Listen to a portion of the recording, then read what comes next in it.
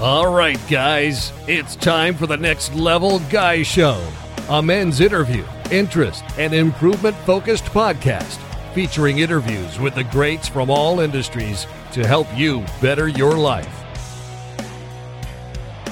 Each week, a new episode features an interview with one of the greats, covering all aspects of their story, from life hacks to tips and protocols that have allowed them to live life on the next level.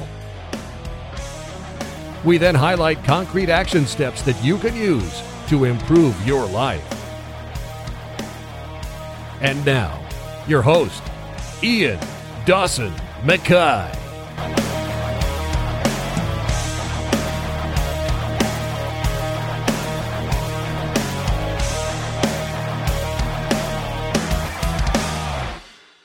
And today's guest is Dr. Carlos Berio, the first BJJ physio and licensed physical therapist, and one of my favourite guests.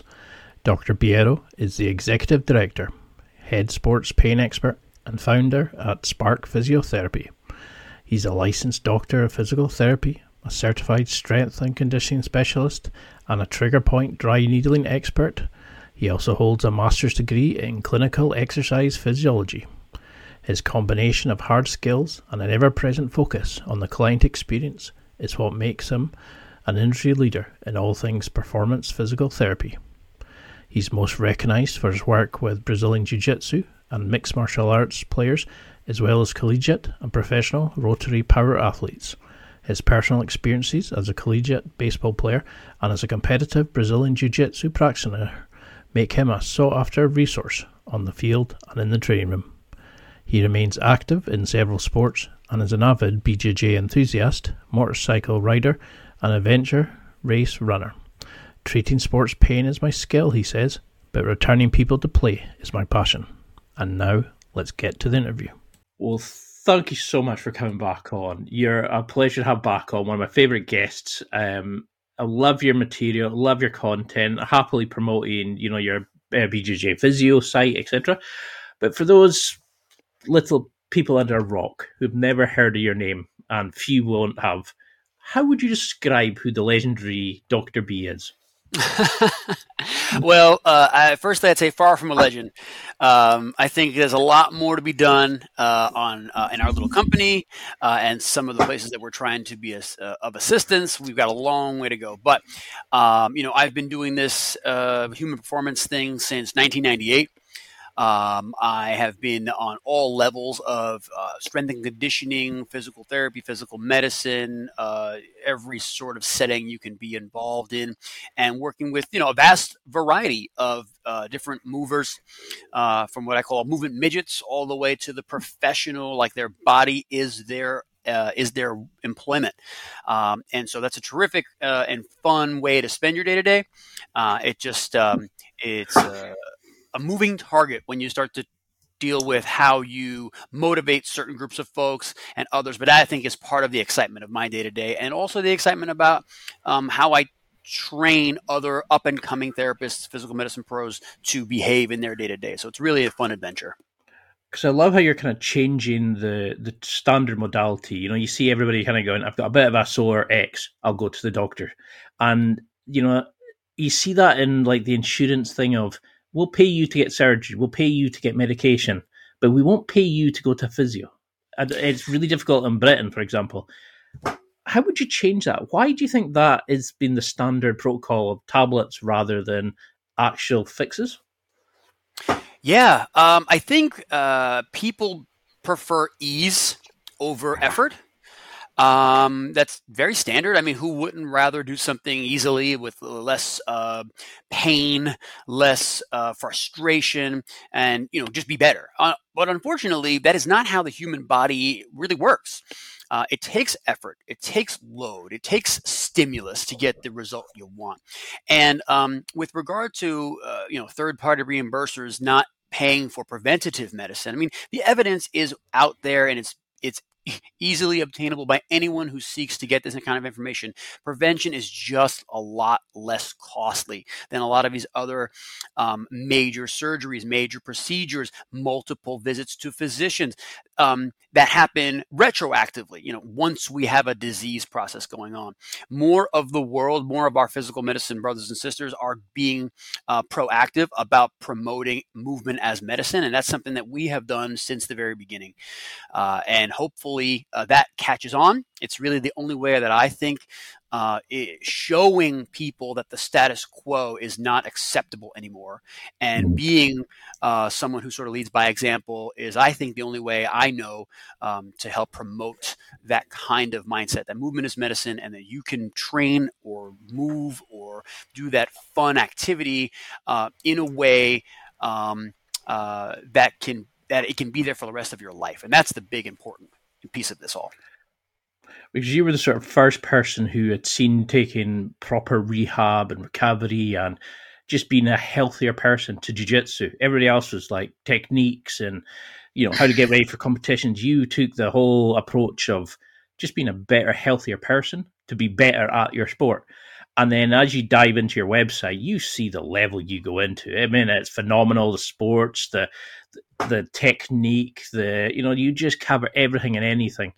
But do you think that's why you've been so successful? You've had this philosophy of all the way well approach. This, you cover everything and not just slap an ice pack on it. You'll be fine.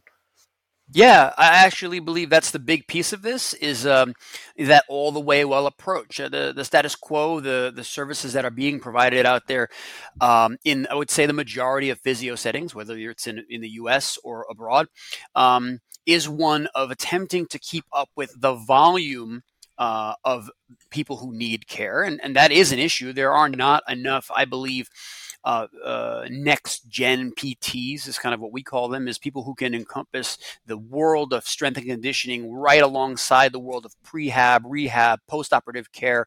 And when you can do that in a way where you explain some of the difficult concepts, but in a way that's easy to understand, people really internalize that. And not only does it make them better, but it also becomes a very cool little thing that I see when patients then reach back out to me and say things like, hey, I have a friend, and that friend has pain in this area. And I asked them these 4 questions that I know you would ask me, and I think they'd be a good candidate for what you do. And I'm like, that's more rewarding than that person just getting better, because I've also taught that person how to help others in their health-seeking community. Whether they get in touch with me or not, I don't really care. I just want them to get better. But just empowering people to do that and be on the lookout for ways they can help themselves and the ways that they can help those around them, man, that's freaking rewarding. That is the approach. That's it's different. It takes more effort. It's just harder to do, but I think it's the best way to do all this, and that's why I was put here. Because you seem to have this mission to be Mr. Health, Mr. Fix-It, Mr. Rehab. I'm trying to think of a name that doesn't sound like you've come off Reservoir Dogs, but sure. How do you think do you think this was a calling that you've always had? And because you've worked this from your little side hustle into this global empire you're going to have soon. Oh my! That is amazing to hear.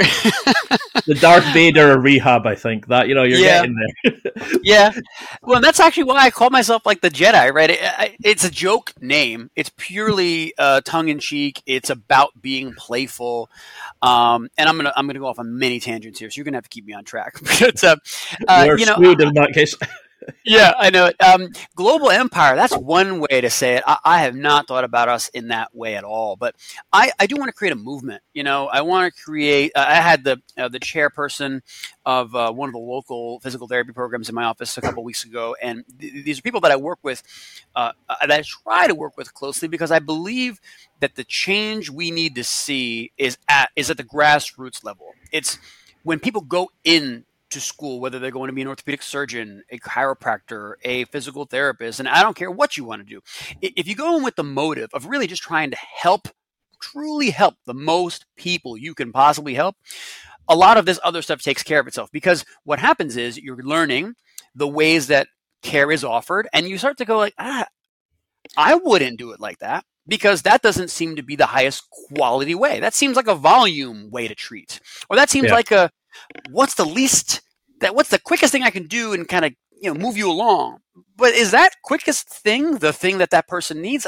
When you really start advocating for your own field, your own disciplines, you could be a chemist and still advocate to be a major player in the chemistry world. But when you have a passion like that, it should come out. It should come out in the things that you say, the way that you write, the interactions you have, and then ultimately the people who seek you out, like yourself, who want to have conversations about this. Like, how do we move this ball, further downfield?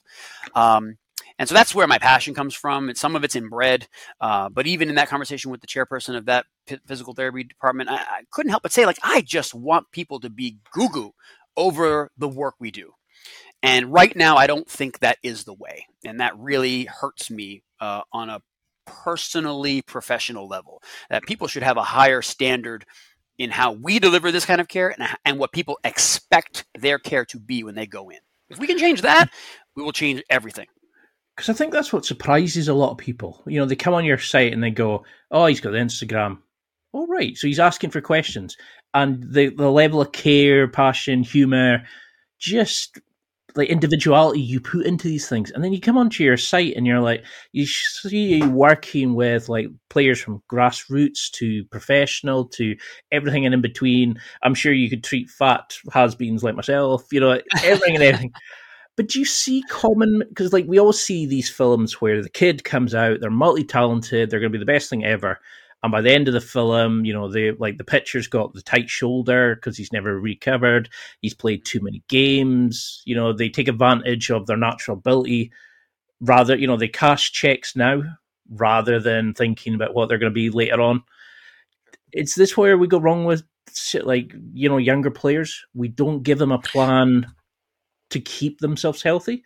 We just want them to be the best now and forget about the interest of stress and accumulation on the body. Yeah, that's a terrific point. A lot of the youth sports programming that we are developing nowadays is not so much, of course, it's about making people stronger and faster and more resilient and more explosive. That's easy stuff. That really is very simple. The hard part is creating an environment where that young athlete now understands that this is what I have to do.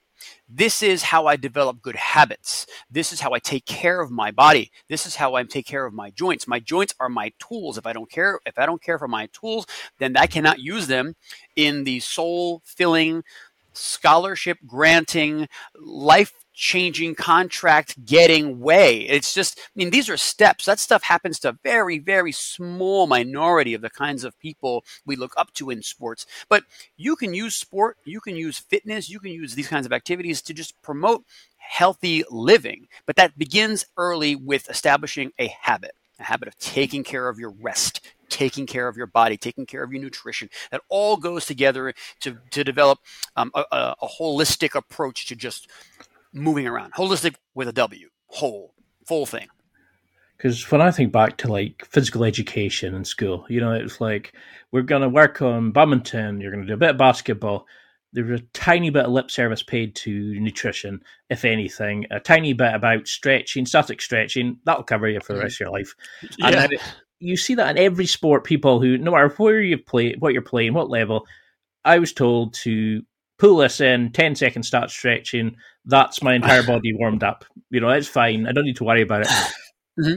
So how did you learn to take this level of understanding when you were having the side hustle, when you're building this business and, you were looking going, but I could probably get more clients if I just put out a DVD on some basic stretching because that's the accepted thing.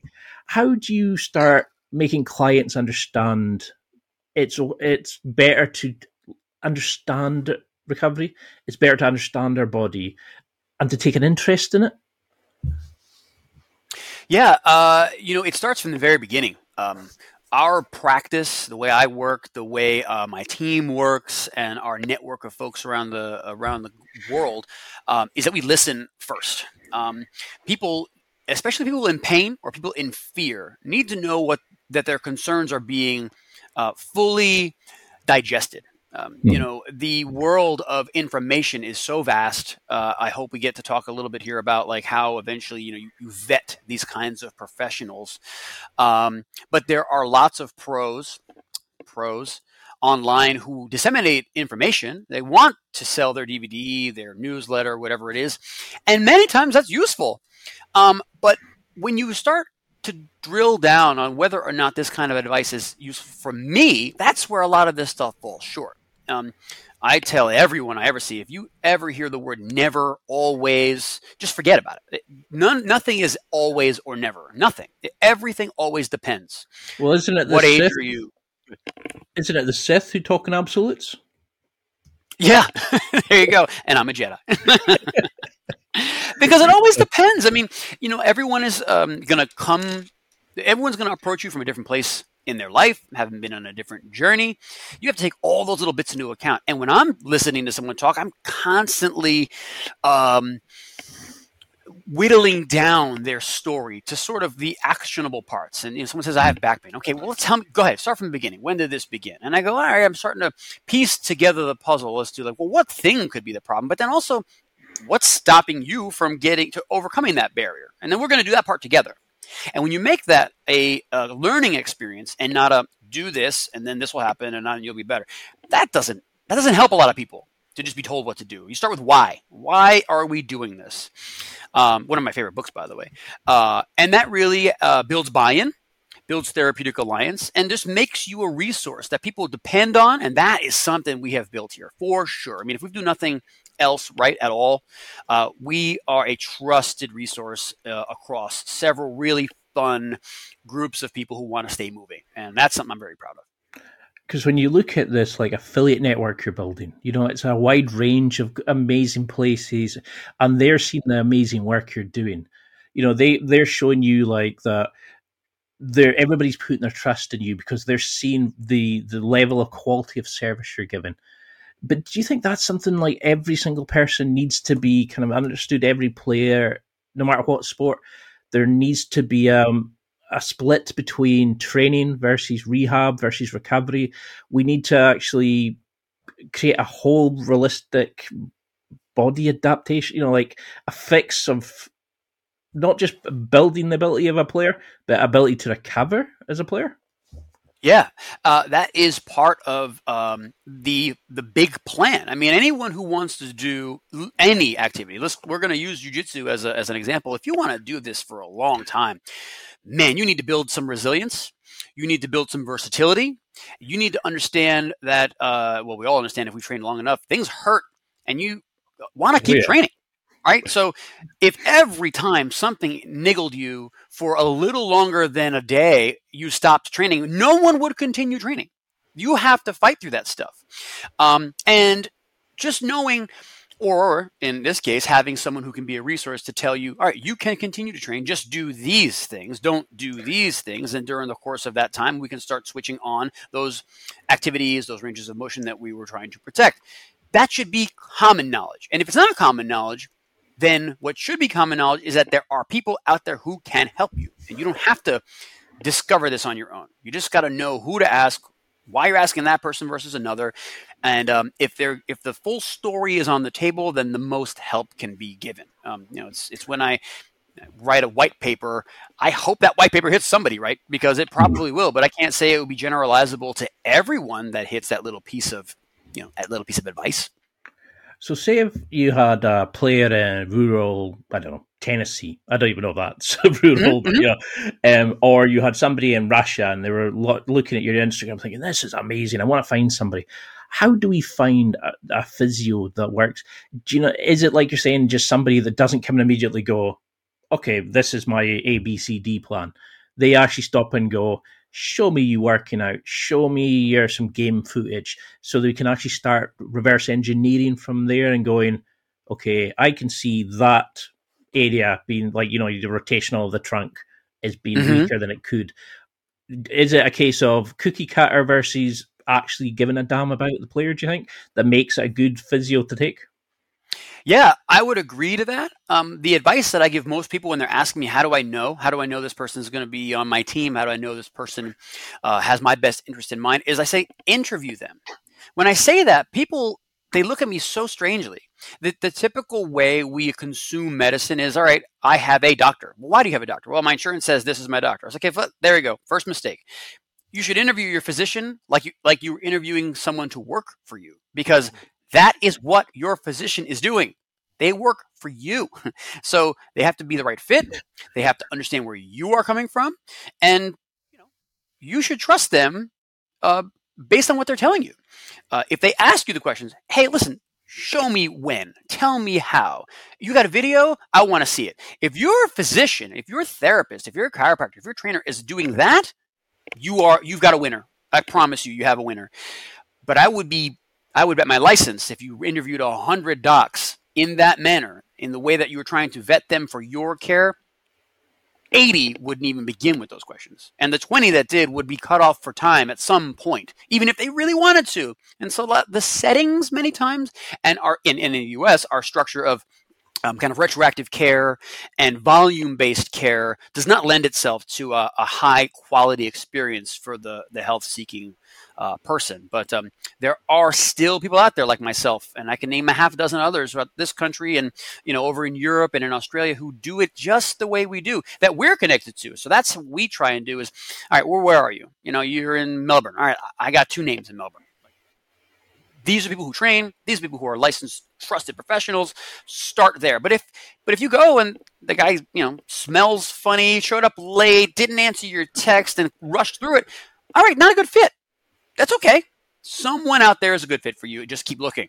And if we can be helpful in that by either exposing you to our new network of providers or just trying to find them for you, we'll do that too.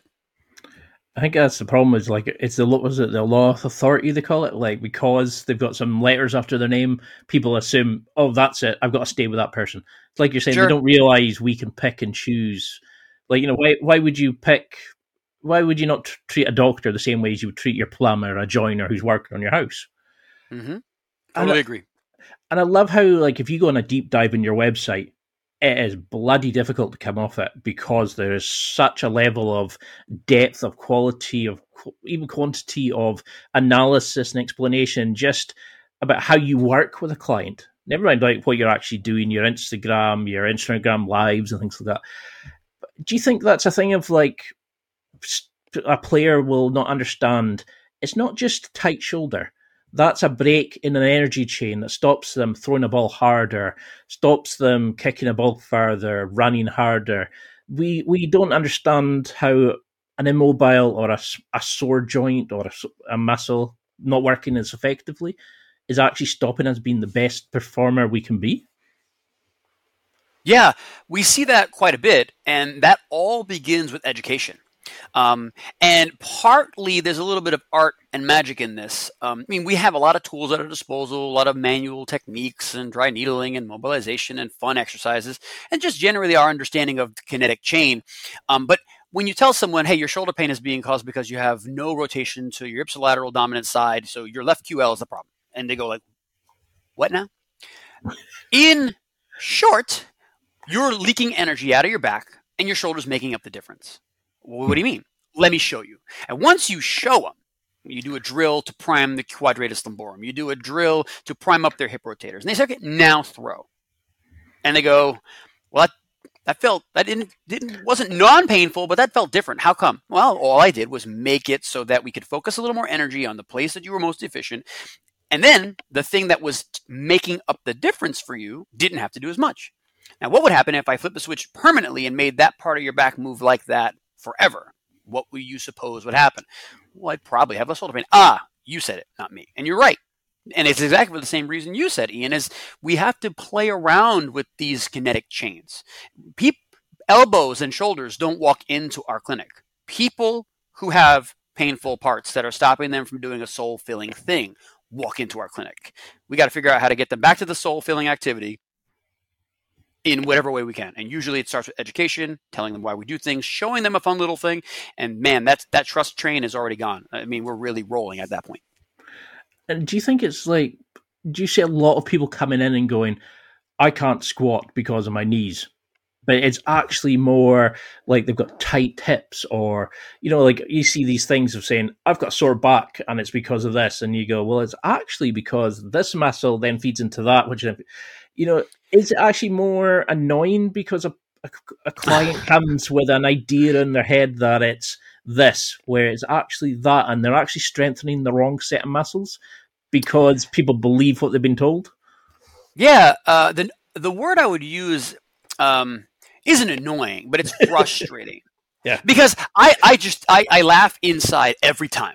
Every time someone kind of gives me the same story, like you just mentioned, you ripped it off perfectly. So either it's been you or it's been someone you've heard a buddy talk about that way. But all the time, it's always the knees. It's never anything else. It's The best example is always I can't touch my toes. It's one of the very basic movement screens we have everyone do when they come in for an evaluation. It's all right. Let's reach back or then touch your toes.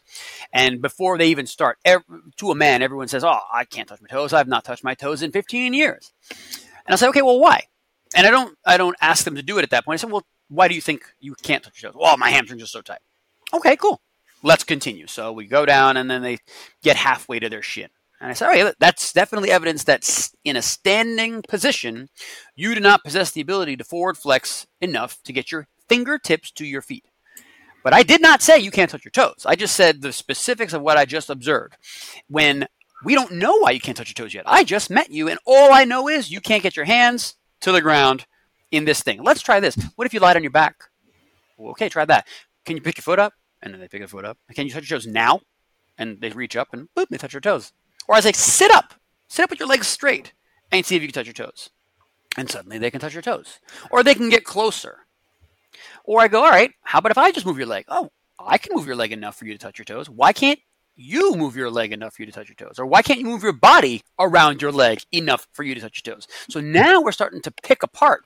Is this a stability problem? Is this a lumbar mobility problem? Is this a hip mobility problem? Is this actually something in the back of your leg, like your hamstrings? I don't know, but we're going to tick away and yes and no every one of those variables until we say, this is the reason you can't touch your toes. And it's not because your hamstrings are tight. It's because you lack trunk stability, you lack pelvic floor mobility, you lack posterior tilt. Those are all fine reasons. None of them is a judgment against someone. I'm not saying, oh, look at how terrible you are because you have no posterior tilt. It's like, there might be 5 reasons why you don't have that. And one, your parents might not have any posterior tilt. You might have had surgery at some point we didn't talk about. Oh, I didn't know it was relevant. That was my neck. Listen, I asked, what surgery did you get? I didn't say what part, because I will tell you if it's relevant, and you just have already used a couple words like fascial chains and kinetic chain. That all goes together. You rob movement from someplace else has got to take over a load, and that load is a burden. It's not like, great, my lumbar spine's got to do more. It's, oh man, those muscles have to control more motion or else I'm not going to move. So we take all those variables into account, and when you do it out in the open like this, I'm not hiding behind a curtain like this magical thing, like watch what I'm going to do to you. You're going to be able to touch your toes. When you let people in on this clinical decision-making process, they learn a lot. They love that process, and our students get so much more out of it. Our students, when they become therapists, understand the power of that, spoon feeding this very difficult pain science, very difficult movement science stuff in a way that people can just absorb it, own that knowledge, and then carry it on. Man, those folks do great. It's one of the most fun things we do. So no, I don't get annoyed. It's just frustrated that the same questions come in, because that tells me the right information is not getting to the people who need it. That's frustrating.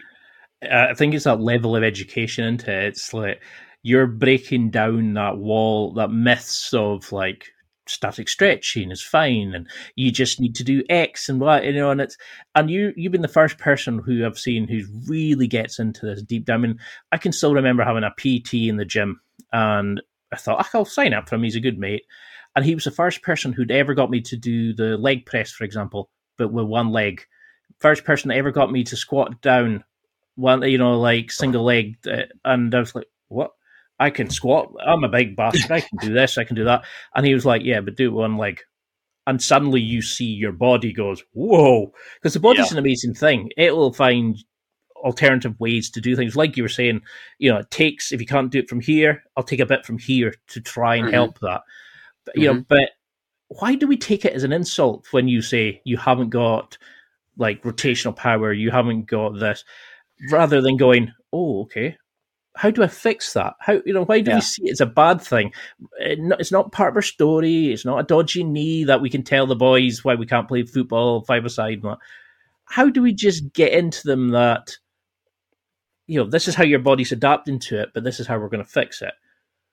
I know that's probably about 50 questions, but... Yeah, that's good. My work is always to be just as judgmentally free or as non-judgmental as I can be. Like that's in how I literally use my voice for that. I use how I stand around people. I don't cross my arms a lot. There's little soft things like that, and just dealing interpersonally with people that makes them comfortable around the idea that I'm not trying to bludgeon you over here. I just want the information. I'm going to pull the information out in a way that makes sense from a medical standpoint, but I'm also going to try and do it in a way that is a teaching way. I want you to learn here.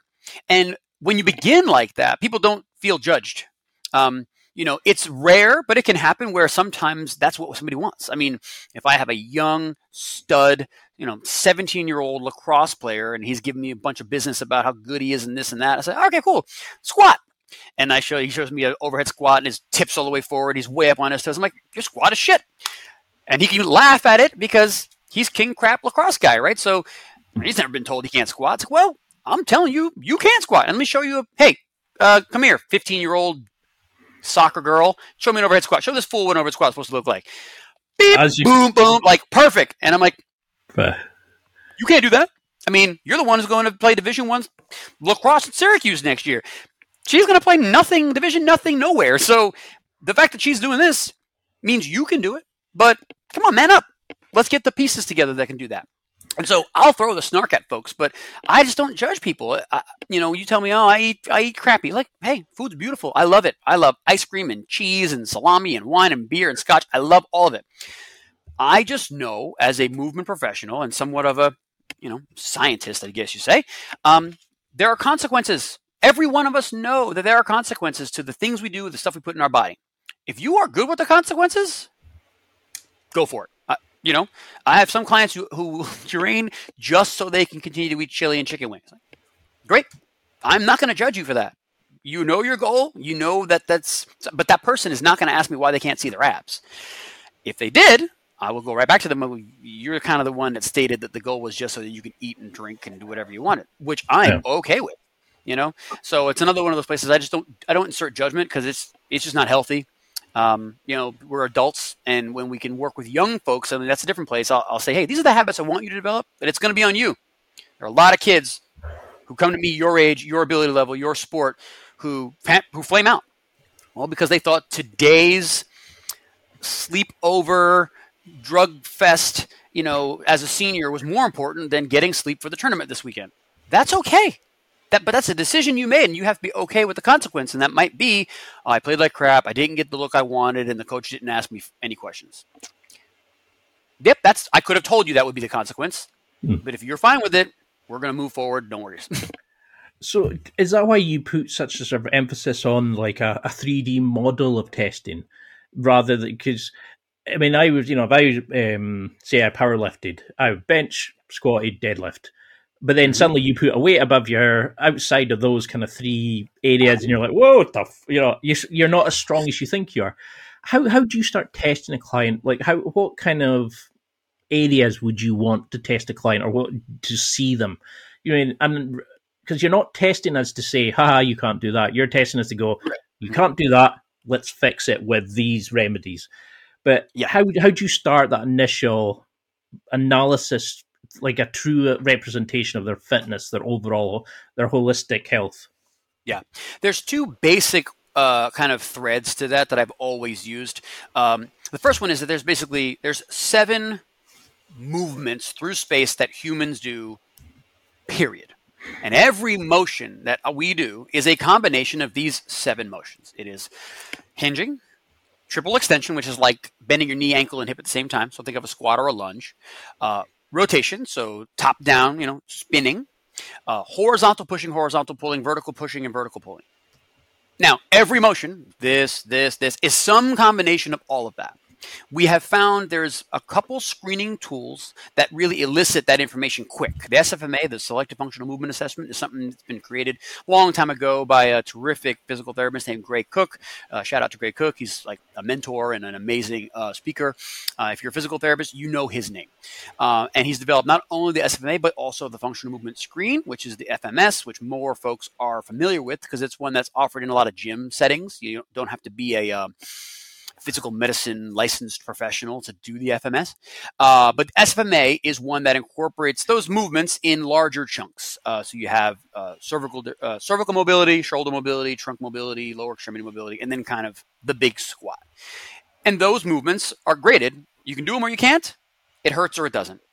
And from there, we develop our plan. We have a movement plan. So you are most deficient in right multisegmental rotation. And right now, based on this test, it is from your right hip. Okay, noted. That's the mobility plan. And the pain plan is my shoulder hurts. Well, your shoulder hurts because you lack the ability to rotate on this part of your body. And for whatever reason, your sport demands that. And your shoulder's making up the difference. All right, so your pain plan, treat the shoulder. Your movement plan, treat the rotation. Go. That's what we do. And that's fast. That's quick to do because we see the same patterns. And it goes back to your thing. It's just frustrating.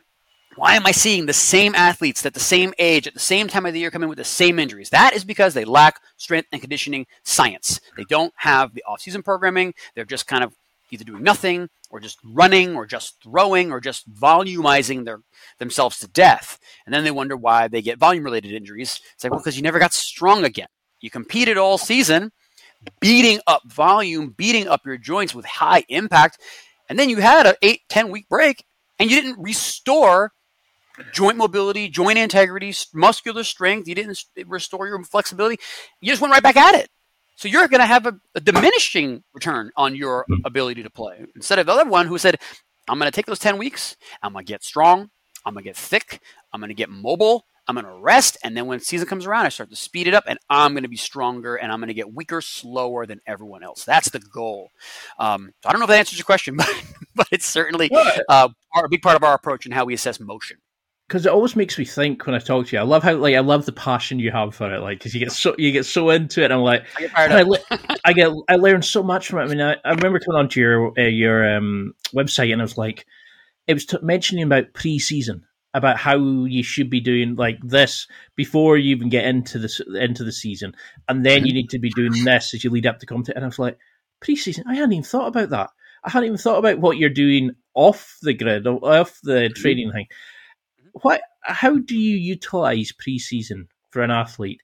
You know, how do you get people to come to you and incorporate you into their plan, you know, before they get these problems? How do we break into the thing of stop coming when you're sore, come when you're, I say, whole? You know, how do we get to a point of like come to you when we're not sore and be preemptive rather than reactive? Yeah, it has taken a lot of years of that frustration of seeing the same kids, same sports, same body parts being hurt. And before I said, you know, we can fix this. It's going to be hard. It's going to take a lot of work. It's going to take new revenue verticals. It's going to take some bookkeeping. It's going to take a different approach to what is typically offered in a sports medicine setting. But we can fill that hole more adequately than, let's say, thick neck guy in a polo, which I always kind of reference. I mean, trainers are amazing. They're the best at it at teaching movement to normative movers. But we think about it from a scientist's perspective. I can watch a bit of tape like you were mentioning earlier and say, okay, I know exactly what's going on in that knee in that double leg takedown. I know exactly. I see where your foot is. I see where your femur is. I know the pressure that's going there. And so if that's where you had pain, I can say, okay, I know 4 things to look at right now. Let's go look at them and figure out which is the issue. But a trainer, while they could watch that same film and say, all right, yeah, you need more hip extension power. You did that slowly. The nitty gritty of how the scientific approach goes into building these programs is not available. You cannot know what you cannot know, what you don't know. And so partly we built this stuff out of frustration. And then over the course of probably the last half a dozen years, more and more people have gotten the understanding that this pre and off season work is as vitally important as any skill development they're going to do over that same time. And then they come to us for that. So we've crops of baseball, softball, tennis, soccer, grappling, MMA, different athletes who come in just for that purpose. Like, I am not hurt, but I got to start a camp in 4 weeks because I have a fight in 10, or I've got a showcase tournament in March. All right, well, it's October. We need to get to work no later than November 10. All right, let's start. And we start with measuring everything, combine style, taking that real big 3D approach, not just can you raise your arms, but do you have the appropriate amount of power generation ability in this area for that sport? Because that stuff's already known. We know how far you should be able to jump if you want to play basketball professionally. We know how high you should be able to jump if you want to be a gymnast. Those numbers are out there. So we just then say, okay, well, where are you? And where do we know you should be at this stage? And let's fill that gap. Let's go attack it. So this isn't a problem later. And those are people who don't come back to treatment later. They just see us again next year, which is perfect. That's exactly what we'd rather.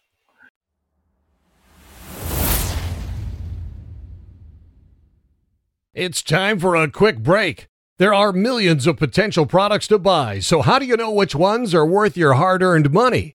Simple. You go to nextlevelguy.com/affiliates and explore those that will transform and improve your life. You'll find deals, listener exclusives, and special offers with some great companies. Recommendations are 100% honest and only on items Ian has tried or believes in. The companies showcased will make you a better man in all areas of your life. Simply go to nextlevelguy.com/affiliates and level up.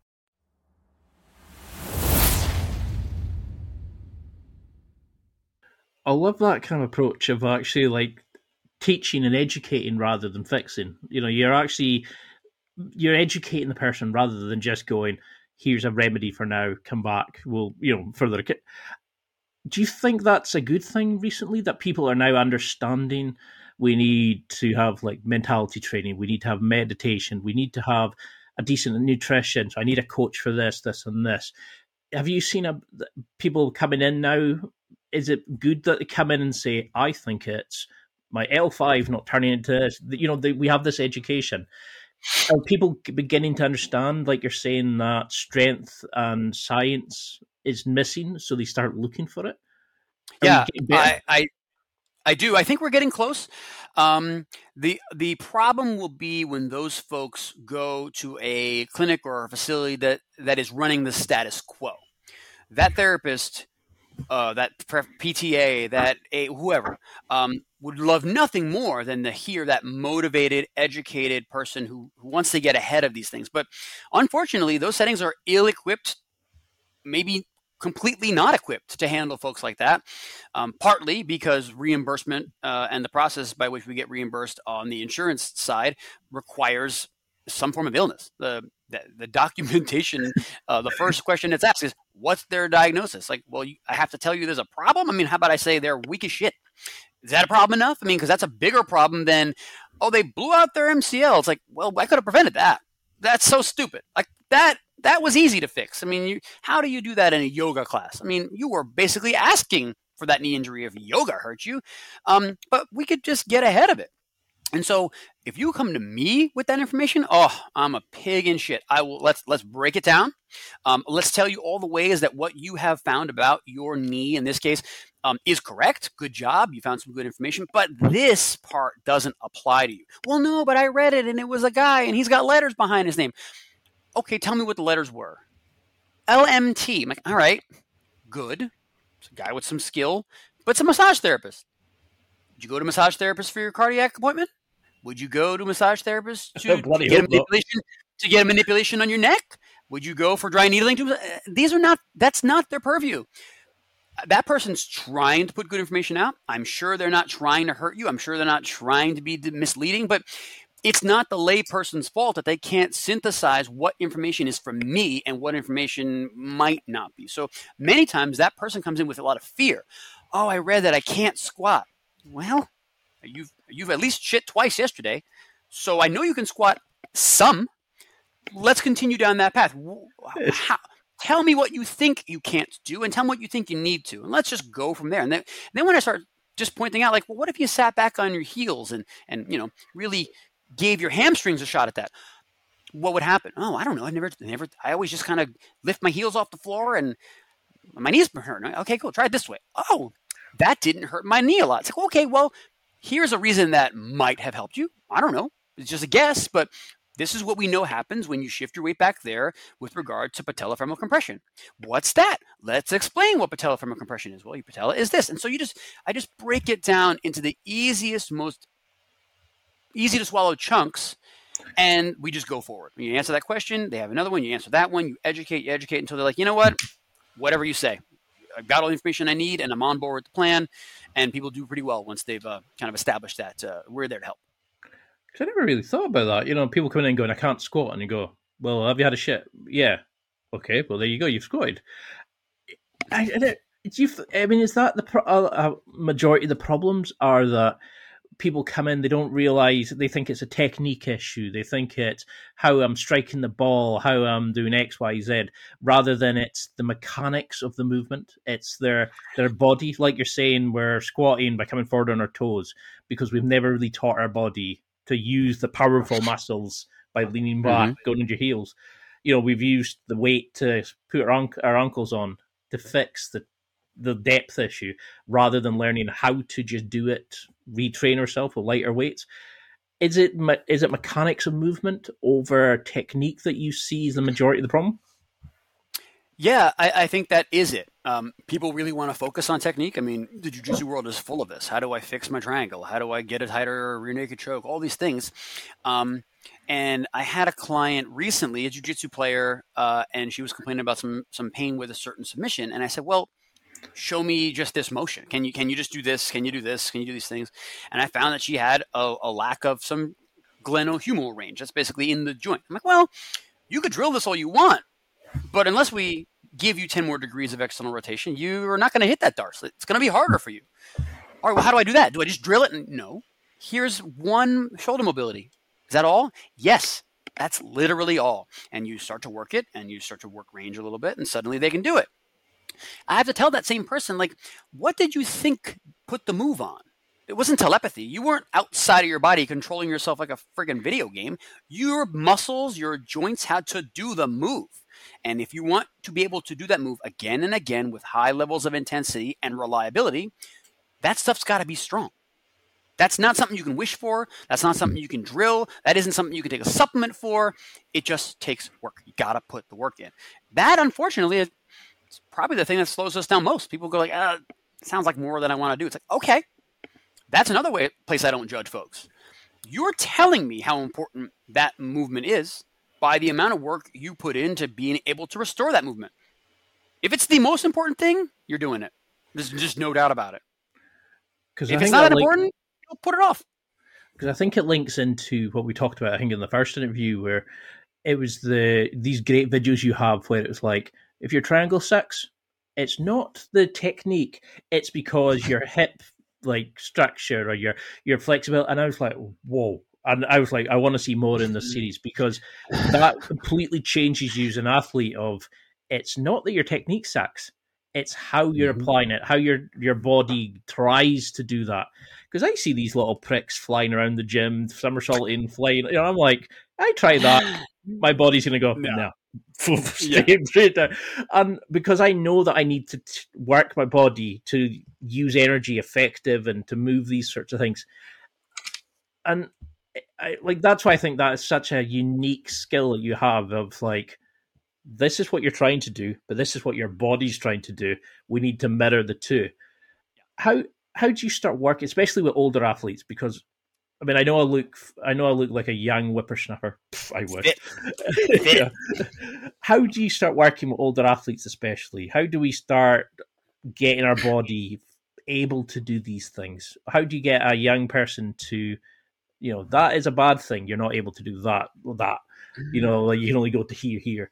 How do we start getting them to understand this is what your body should do? Stop channeling it elsewhere, and how do we get them back on track? It's much easier with the older athlete. Grapplers are a great example. Usually, if you're 40, 50, 60 years old and you're doing this grappling thing, you're not doing it professionally.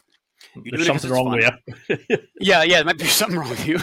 You like pain way too much. But those folks are out there, I think it's going to sound judgy, but it's not, for the right reasons. It's not about ego. It's about exercise. It's about camaraderie. It's about self-defense. It's about confidence. So I think those folks take to some of this advice a little bit more readily than young guys who are just full of piss and vinegar and, have watched a couple UFCs and want to be like just a bad dude. And that's a great goal. Awesome. If you want to just be hard to kill, yeah, we should all strive for that. But those folks are the ones who are a little bit more resistant to like somebody like, well, who the hell are you? You're 155 pounds and nothing. It's like, well, yeah, sure. I mean, we can go spar and I'll show you. But I mean, that doesn't matter. That's not how I don't place every bit of my self-worth on that. And younger folks may. And so that creates a bit of resistance. Hell, I do want to be good. And there are days on the mat when I feel like I've just been put through it. And everyone's had that time. But you go back because it's hard. You go back because it's an accomplishment to stick those kinds of things out. But that's a trait of more maturity. So I like the older grappler come in for those things, and the younger grapplers, I have to sort of prove my bona fides, which is fine. I don't really, hold that against anybody. But I'm pretty good at establishing that rapport early, and then they kind of understand. It also helps that I've had a reputation to this point of someone who has an idea of what they're talking about. So I can sidestep some of the initial like silliness and give them a little snark and we just move on. Because I've started noticing there's a lot more instructionals for like Stephen Keston, Rob Bernarchi. It's like the BJJ for the old fucks. It's like Bernardo Ferrara's got a great one on utilizing certain passes for the older athlete. And I was like, whoa, they're finally understanding older athletes can modify things to suit. You don't need to just give up. You can actually utilize pressure passing and these sorts of things and cooking your opponent.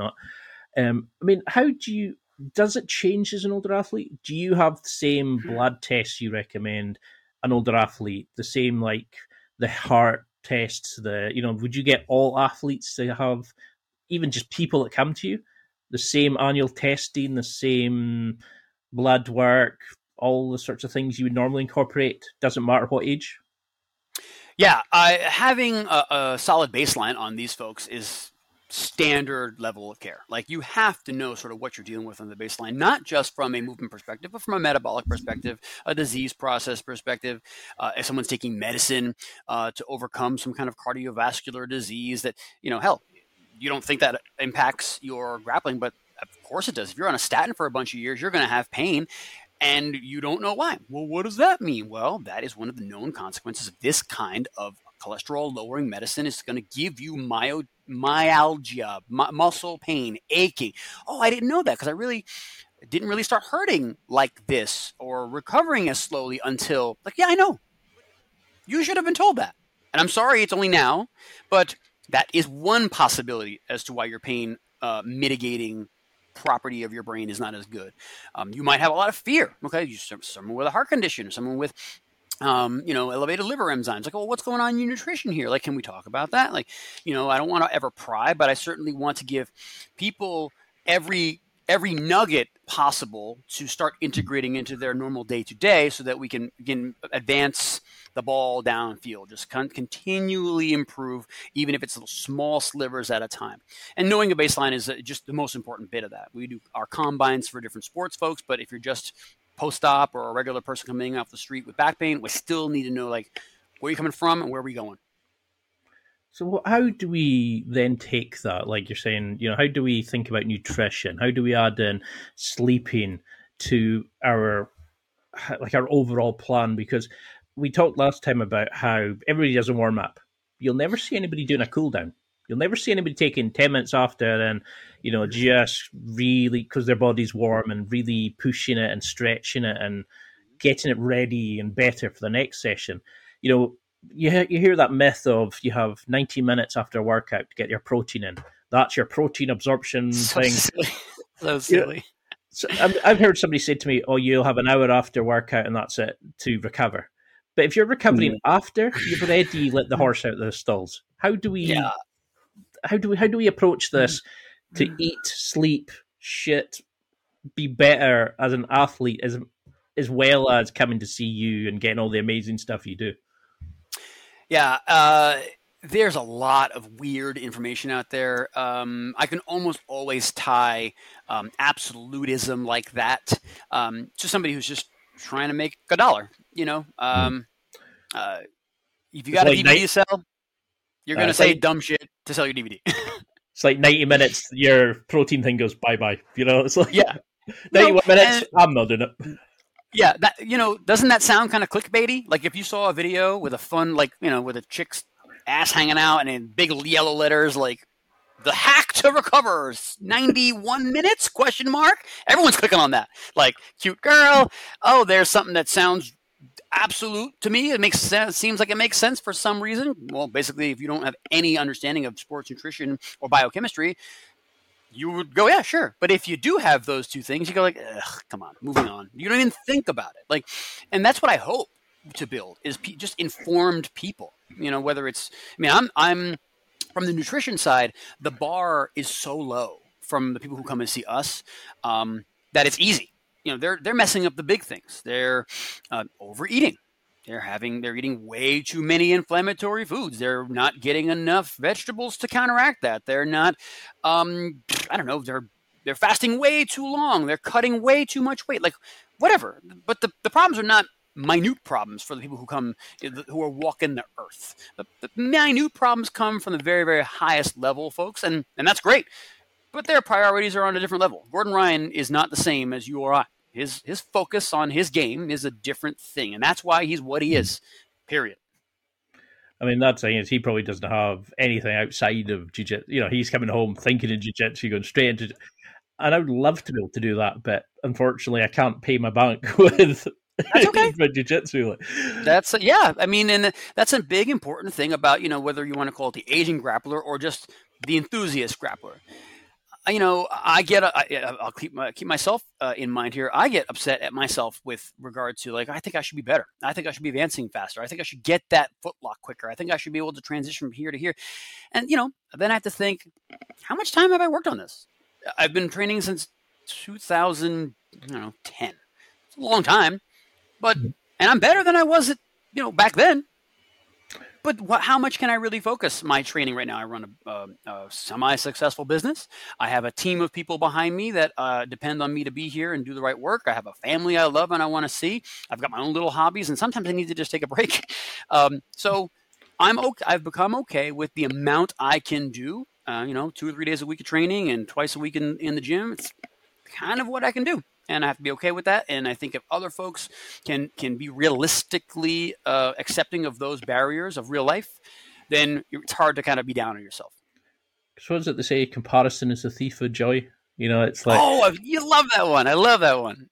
Because everybody comes in and goes, but I'm not as good as so-and-so. I'm not as good as... I remember bitching for a weekend about how a girl I followed on Instagram who'd started jiu-jitsu way before me had won gold at a competition. Now, I don't know what her level of quality of matches was, what she had done behind the scenes, but I can remember thinking how ridiculous it was that I had wasted a weekend of my life because somebody had, and I can remember thinking, but I'm not doing that yet. I haven't competed yet, and beating myself up.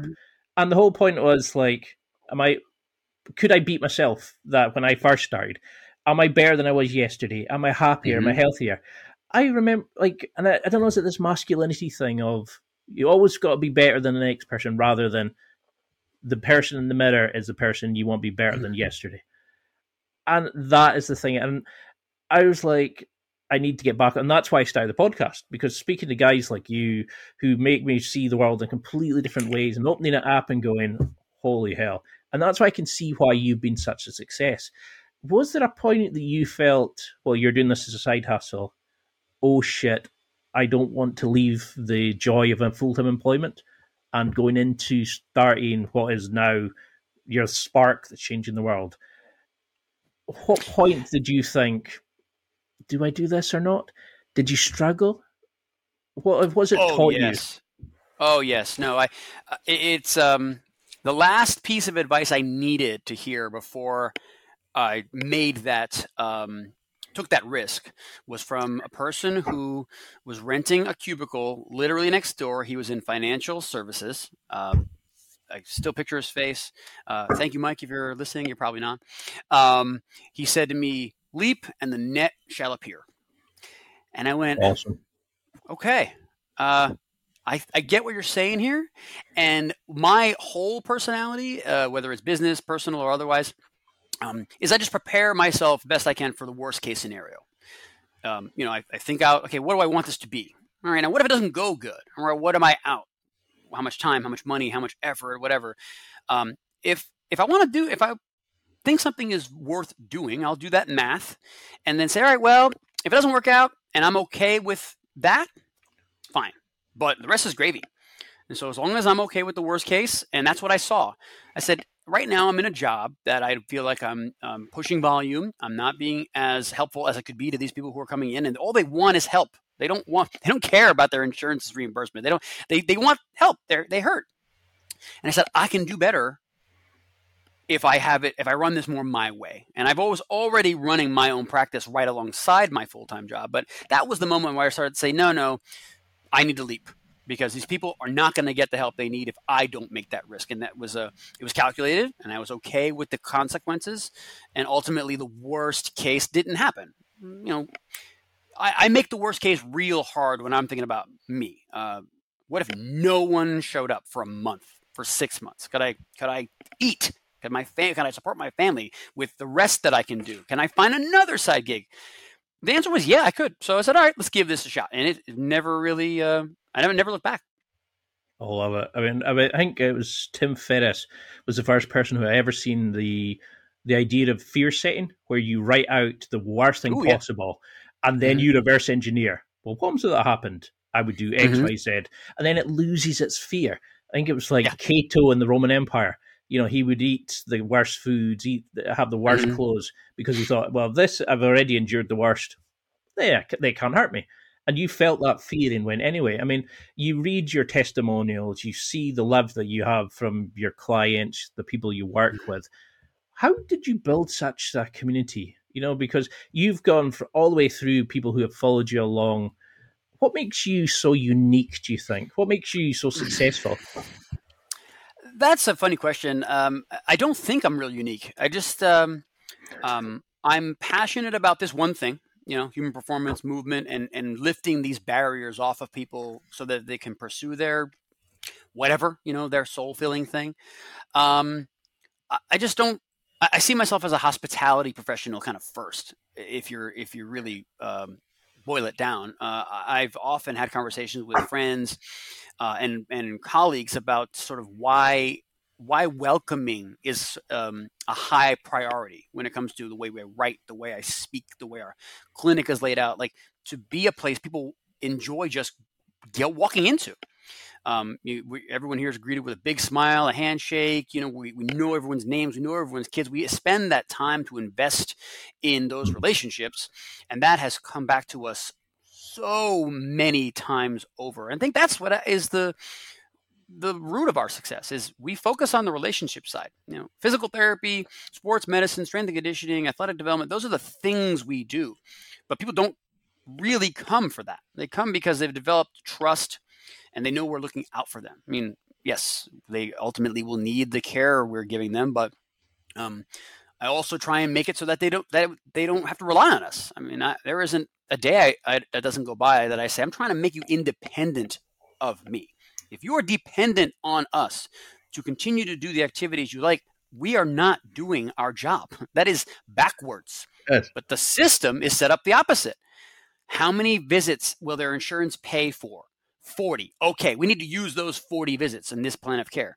Well, but it's just an elbow. Yes, but get them 4 days a week for 10 weeks, and then we're good. That is the opposite of quality. That is the opposite of caring for that person's time, because you're really only doing it to build, their insurance. It's just not an integrity thing. And I think that's something that me and my team really value, is being high integrity, high value, and high trust folks. That's how we're gotten good. Because I love that. It's like it goes back to being the individual approach, not the cookie cutter. It goes back to being the, like actually an individual level of care and like getting to know somebody as a person rather than a number or a business model. Mm-hmm. How do you keep on top of like because I mean, I know from just like my admin job in a university, like I work with PhD programs, run their program stuff, just the level of papers they need to read, all the white papers, all the thesis, how do you keep on top of that? And how, because you introduce like dry needling, you introduce like pre-season, post-season, competition stuff, individual sport focus.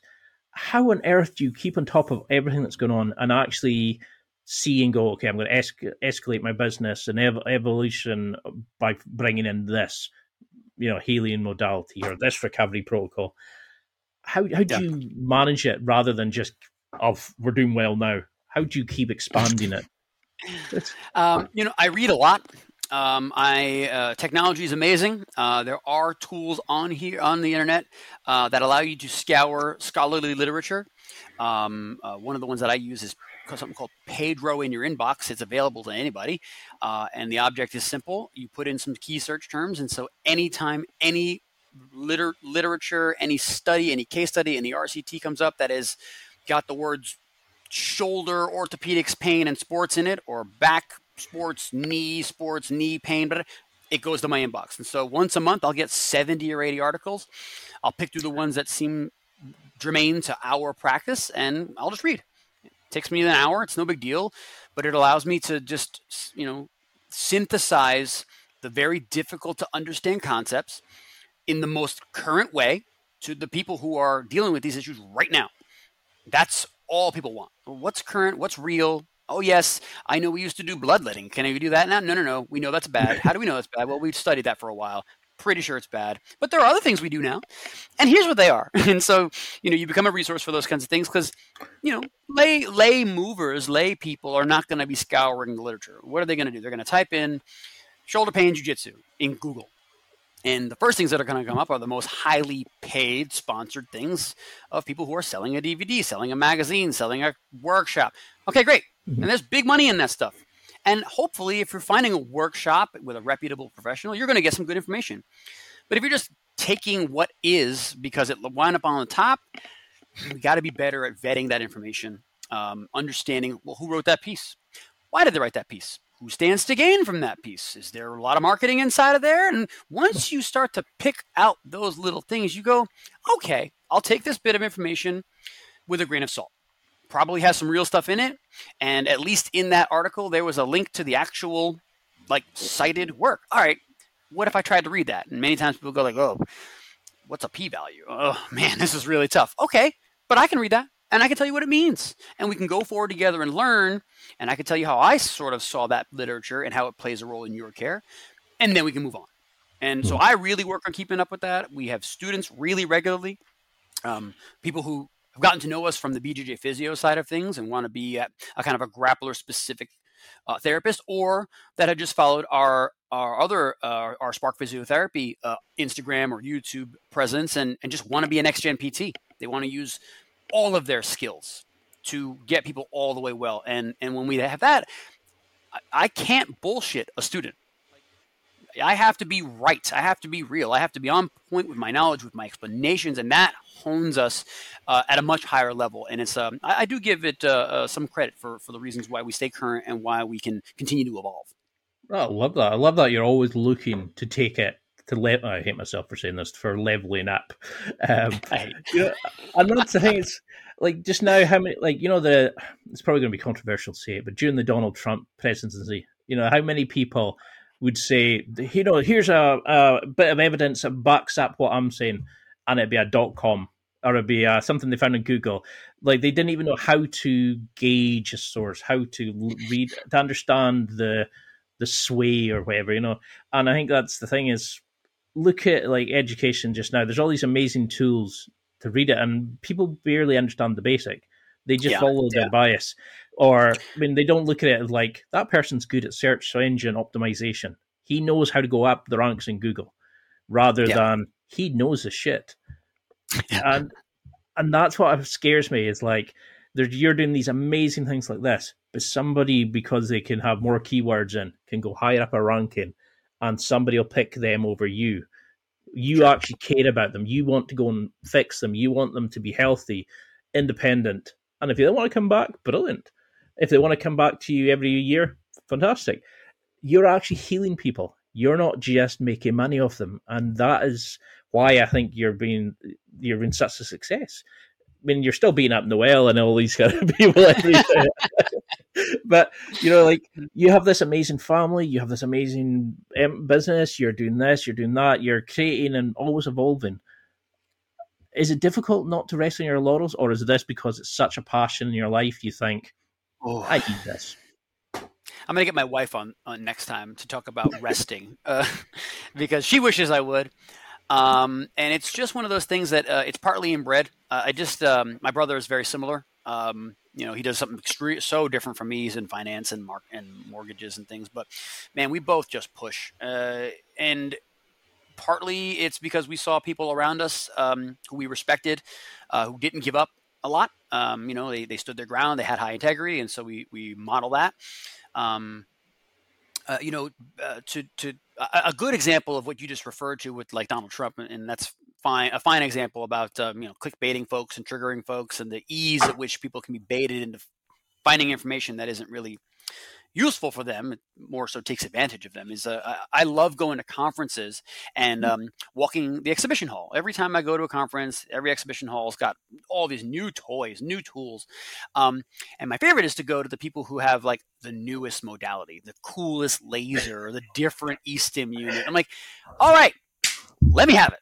And I don't tell them what I do. I'm never really marked up. No one ever knows who I am with these things anyway, so it's fine. And they say the last one was most fun. It was a infrared sauna thing, a bag. You plug it in. You've seen these things for cutting weight, for a lot of other reasons. And the guy said, "No, but I have literature." I said, "Okay, please." What's your email address? And so I give my email address, and he said, "I'm going to send you some articles." And when he said that, I went, "Oh, okay, come on, bring them." And first 3 were YouTube videos. Like, okay. And the last YouTube, one was like, it must be true. Has to be true. And last one was like the website for the thing, where it said all the benefits. I'm like, well, I see what you're doing, and I'm sure this works on someone. I just want to know, like, the real deal. You're not going to sell this to me because I can already tell you I know that this is pretty useless for that function. But, if I can find a person it would work for, I'd be interested. But don't tell me nonsense and YouTube channel videos of a person saying, I loved how this worked for me, and call that evidence. We have to be more scientifically literate as a global community. But there is a lot of money to be gained by keeping people scientifically illiterate, because you can sell them bullshit over and over and over and over again, and you will make a lot of money. And they'll even think that they're doing the right thing. So it's kind of okay. It's just, it isn't the right thing for that person, and it's ultimately going to sully their opinion of experts, and then you just sort of get caught in another cycle of like, well, who else can I look up? Well, who else gives me free advice I can do something with? And those people always have a bad experience, and I just feel bad for that. Because when I sell affiliate products, I know, like, I only will promote things I know that people have produced that's awesome, or I've interviewed the person and I understand the quality of the person before I even look at the quality of the product. And sure, that's what I found was people would say to me, but they say there's a double-blind placebo test here that proves that this works. And I'll go, oh, right. What does that mean? And they have no idea, but they know it sounds scientific. It sounds smart. It sounds, and they'll go, well, do you understand what that means? How that works? And they'll go, sort of. And you're like, but you're trusting it. You're putting your life, potentially your health, online to use that based on somebody's buzzwords. Yeah. Oh, it's terrifying when you think of it. It's rough. Is there a health protocol that we could start using at home? Or is there a self-analysis that we could do that, like somebody just now of like, look at your sleep, do this, this, and this. Look at your health, nutrition, look at this. Do you have like a questionnaire that we could start looking at how shitty our current setup is and how we can improve it? Is there ways we can think about 3 golden rules even that we could go, this will change your life no matter your current starting point? That's a good question. I'm probably not ready to answer that concisely right now. However, we have not put together a metric like that for ourselves. There's a ton in the way of very, very fun technology, from Whoop bands to what you can get on your Apple Watch to basically all these wearables now, that at least establish a baseline. I mean, I've talked about that a couple of times and how important it is that if you want to impact change, if you want to do something, you got to know where you started, and then you got to know where you're going. You might have great sleep. You don't know. I mean, if you're feeling restless, or if you're feeling tired after having slept, maybe your sleep isn't good. But that might not be the biggest part of the problem. It might be your nutrition. All right. Well, how about you just start writing it down? When people have questions about these basic things that I can't say I have an established metric for, I say, well, let's just start by writing it down. Let's just meet. So between now, Monday, and Friday when I see you, I should see 4 days of some kind of nutrition log. Just be honest. I'm not going to judge you, but let's see what we're beginning with. And then we can make little changes. But if you're just guessing or straight up lying to me about, what you think I want to hear you say you ate, and we're not going to get very fast. We're not going to get where we're going very fast. It's going to be tough. And that is something that does happen. But, that's why I like some of the wearable technology, because it's harder to cheat it. Although I have seen my own mom sit there like this because she felt like she wanted to get her steps for the day. And I'm like, all right, Mom. I don't know what to do. I've heard of people getting caught cheating because they were running at 3 a.m. when they were not with their partner. Because my dad's type 2 diabetic, and the latest annoyance was he had to go and get the jabs in the belly. Sure. So he's now up to type 1, and he was making up his bloods because he felt like he didn't want to tell the doctor how bad they were for a while. And we were like, how idiotic, they need to know. Yeah. And he was like, but his dad did that, and it was that kind of moment of, but the machine can go back and go, it was this, the dates, and I think that's the thing is, why lie? If it's bad, your physiotherapist, your doctor, they need to see the actual data to fix you. There's no point telling them that everything's fine and then suddenly you need a leg cut off or you need to surgery. And that's a scary thing, is people are believing the hype rather than people like you that are actually fixing this. Yeah. Is that it's back to judgment, and we talked about that. Because unfortunately we don't get enough time with the caregivers who are assigned to look after the community health. It's easy to see, a CBC and say, "Oh my goodness, your blood sugar is 500. What are you doing to yourself?" That's nasty. Like, just envision that input to you.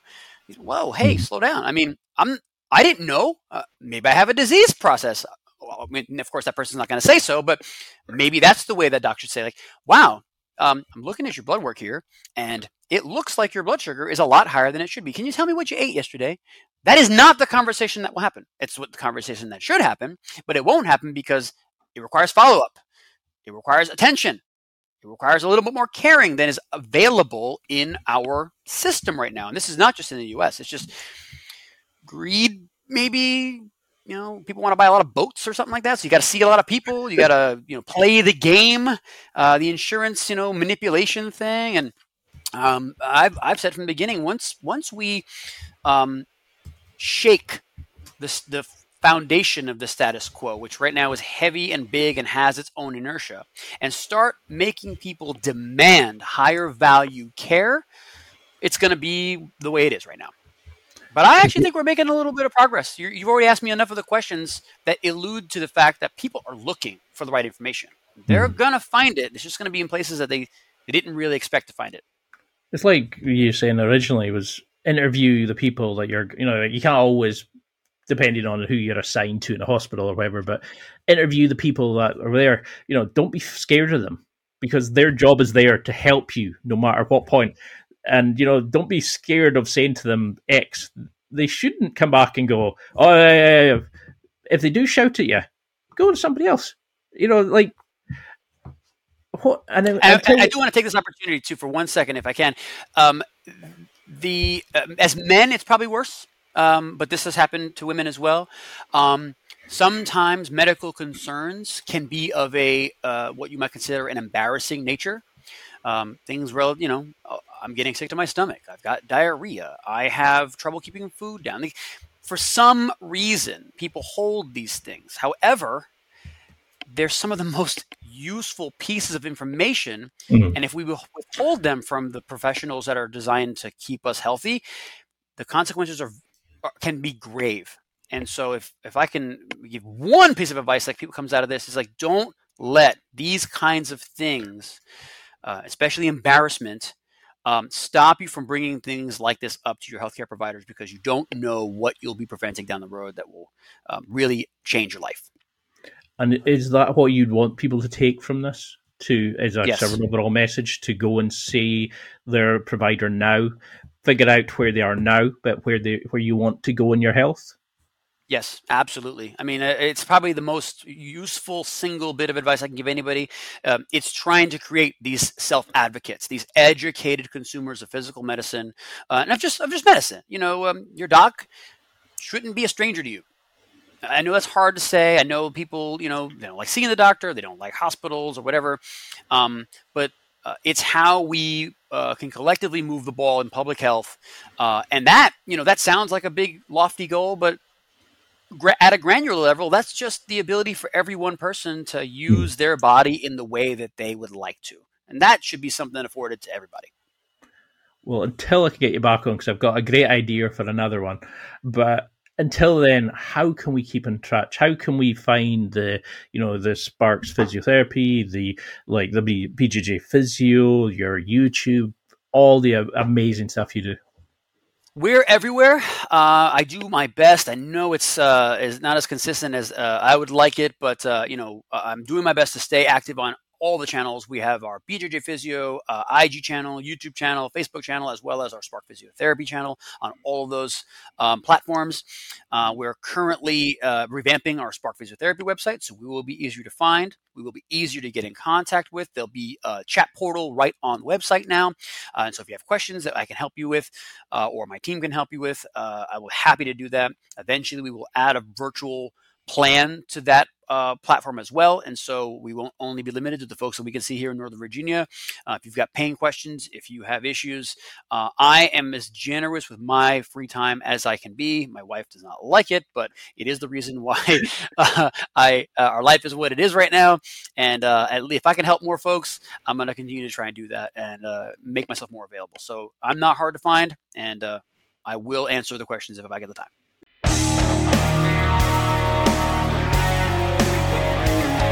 Well, that's it for another week, and thank you for listening.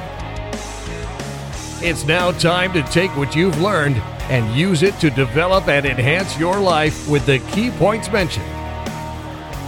Listen, try it, embrace it, use it, and crush it. Now's your time to hit that next level in your life. If you liked this episode, then please leave a comment on the show notes or a review of the show on your podcast platform. Everything helps evolve the show. Until next week, keep seeking the next level in your life.